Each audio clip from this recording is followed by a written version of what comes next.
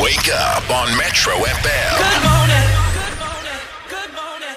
Let's get into personal mastery. We do this every single Tuesdays, just after 8:30, and we're joined by Dr Matenjie, psychologist, personal change catalyst. She's a life coach as well, and personal mastery is a journey. So today we're talking about compassion fatigue. So if you don't know the concept, if you don't know what it is, it's fine. It doesn't mean that you are excluded from the conversation, because this is an opportunity to get a sense of a concept you're not familiar with, but also connect with it, because I'm sure we're speaking about it because a lot of people will connect. So if you connect with today's topic, feel free to send us your voice notes, 071 585 6157. Compassion fatigue. Is that, I feel like it's having that wet shoulder all the time. When all the girls are crying on your shoulder all the time. And I'm just tired of all of that. These stains on my shirt. Yes, it's the girls that your friends are breaking hearts of. And then they come to you. Owen, your friend. Is that what you're talking Now about? I'm fatigued about it. Yeah. All right, let's welcome Dr Matenjie. Good morning, Doc. I'm sorry, Owen. I apologize for introducing topics that put you on the spot. Good morning, sir. Good morning. Morning, Doc. Yeah, no, we had to bring it back in, Doc. I mean, compassion fatigue, what is that? And why is it something that connects with us? I wanted to talk about it because it's Easter, it's April, and what people tend to do is that they gravitate towards families. Most of us, we go to the graveyard to clean Babija. We talk about the people that we've lost, 2020 and 2019 and 2021 were very extreme cases where most people were exposed to trauma. They were exposed to bereavement because of losses of loved ones and colleagues and friends. But also people lost employment, and there's a lot of stress in terms of mental health care. We know that a lot of people are struggling with mental health issues. And I wanted to speak about it, particularly because as people who care for each other, we tend to want to be there to support, to listen when somebody's suicidal, to provide counseling, to provide support, whether in terms of physically providing material resources or just being a listening ear, whether because somebody's going through a breakup or because of they are grieving the loss of a loved one, or that there's bullying at work or there's stressful work environment. We all engage in experiences and interactions with other people where we have to show compassion and we have to care for people, and we don't just listen. We also are moved to step in and provide some kind of assistance in terms of physically doing certain things. But the reason I bring it up is that I want that we go for therapy. We go for a session every second week on a Thursday from 4 to 5 without fail. And when you are that person who is constantly listening, providing support, caring, counseling, doing what needs to get done to help the colleague at work who's having a breakdown because she's going through a divorce, or that friend of yours who's drinking a lot and needs to come and spend Fridays with you because of at home there's just violence, there's just absolute acrimony. So he comes to you as more and to just distress. You actually underestimate the extent to which you absorb all of that energy. And us as professionals, we have a safe space where we go to decompress, to go and vent, to go and release our stresses. But as individuals, as lay people, you take it for granted that you can absorb, and you're not going to get saturated and get fatigued. So I'm actually talking to you, that caring, loving person, that understand that there is something that is called compassion fatigue. And you can recognize it in terms of physical, emotional, and psychological impact of helping other people. It actually starts affecting you. You feel down. You realize that you start actually internalizing what other people are going through. It makes you evaluate where you are, and you start feeling the effects of what everybody else that is going through, their stresses, how it's having on you. But the thing is, you know how to move into helping other people. And most people who help us and care and nurture us, they actually do not become vulnerable and weak with other people. So there's no reciprocity in terms of them receiving help and counseling. So they tend to absorb and they don't have any way to offload. Sure. And I want you to recognize that can be load, but also you need to recognize the impact it's having on you in terms of emotional, physical, and mental health. It's an important conversation, Doc, because in these very, very murky times, whether it's pandemics or natural disasters, so many people are in distress. So compassion fatigue is what we're talking about today. Being there for someone and being that person who's always there for someone, always listening to people's problems and just being that shoulder. Are you that person? And how are you dealing with other people's problems? You know, how do you filter that stuff? Dr. Matenjie just said that she goes for debriefs every week. So if you are that person who's maybe not a professional in terms of, you know, a therapist or a psychologist or anything like that, but just a person who's just the go-to when people have problems, we want to talk to you because we want to know how you deal and how you handle listening to other people's problems. Does it weigh you down when you get to work and you know that the office today is full of problems? Do you even change the direction and say, no, I'm not going to walk through that door because I know from person A I'm going to start listening to people's problems? Give us a call, 089 110 3377, or send us your voice notes, 071 585 6157. Dr. Matenjie is on Personal Mastery. Will you be playing Powerball for this Tuesday's 71 million rand estimated jackpot? Well, don't miss out. Get your Powerball tickets and play for your very own multi-million endless possibilities. Buy your tickets now in store or at nationallottery.co.za, on the mobile app, cell phone banking, or simply dial *120 *7529 hash. Maripanda Pusher Play. Players must be 18 years and older. Play responsibly. Ituba is a proud operator of the National Lottery. Today on Personal Mastery, we're talking about compassion fatigue. Are you that person who's always there for others and their problems? Dr. Matenjie joins us on the line, and we've got a couple of calls coming in as well.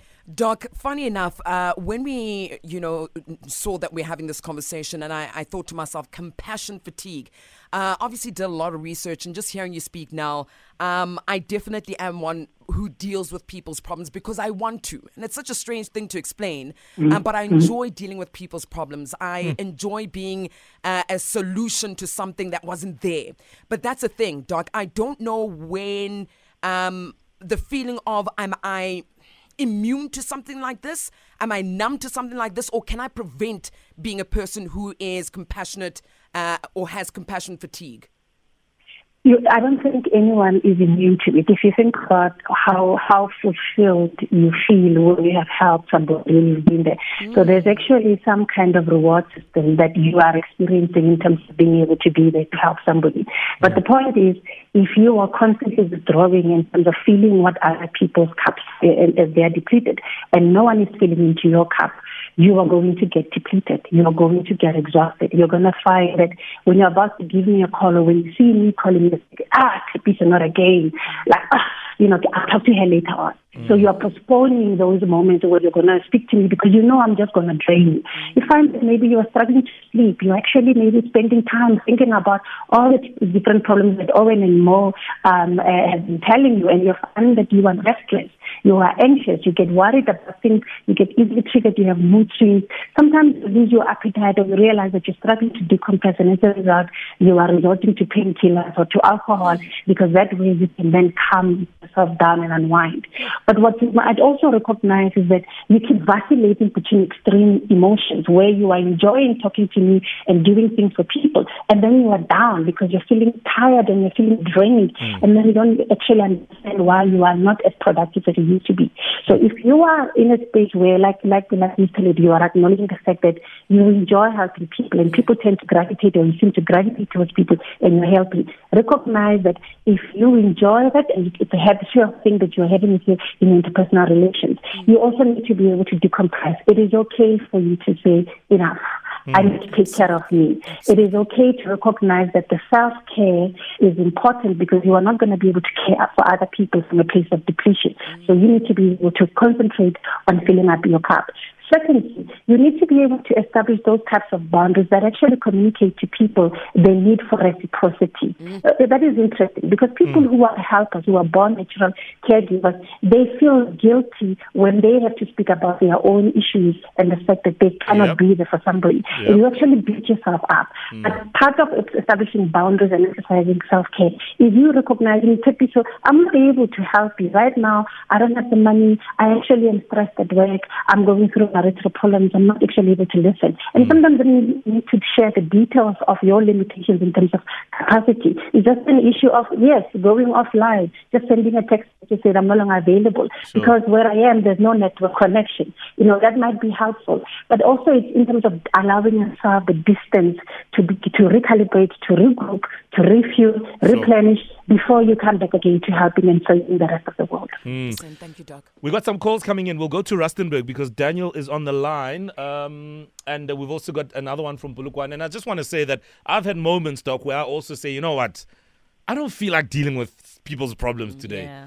And, I don't want to feel guilty about it, but I just thought I'd throw that in there. Let's go to Daniel quickly out in Rustenburg. Daniel, good morning. Morning, Metro. How are you, Daniel? I am blessed this morning. Beautiful. We're blessed to have a call from you. What do you want to say to Dr. Matenjie?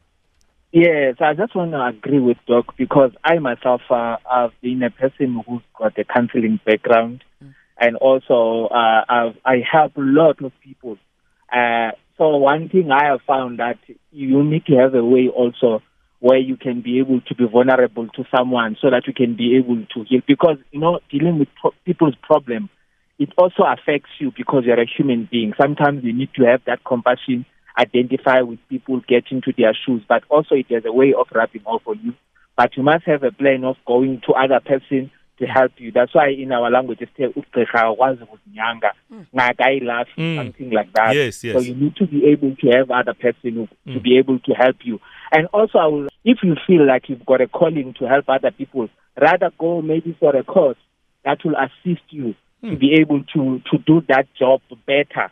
Because really, indeed, you can take on overload. I've seen someone who did this, and at the end, they ended up being depressed, upper depression. They made so much foolish decisions, but I knew that is because they were not in the right state of mind and where it started before.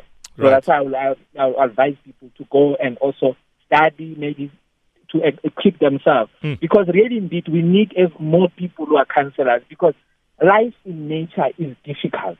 Life is hard. So we need people who can be able to assist us to make sure we maneuver life. Thank you, Daniel. Thanks for that call. We'll get Doc to respond shortly. Let's go to Itumeleng in Polokwane as well. Itumeleng, good morning. Morning, how are you? Very well, thank you. What do you want to say this morning? Yes, thanks. I am also one of the people who, like all my friends, when they have problems, they call me. They all talk to me. They feel comfortable with me.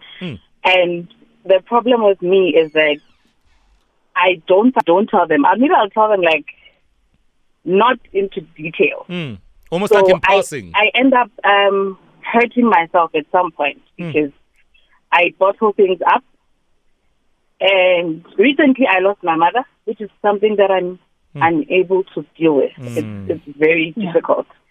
So counseling does help. I had sessions last year, but I stopped when I lost my mom because I feel like there's just nothing that will assist me. Yeah. Oh, Itumeleng, thank you so much for your story. Doc, she's still on the line. What do you want to say to her?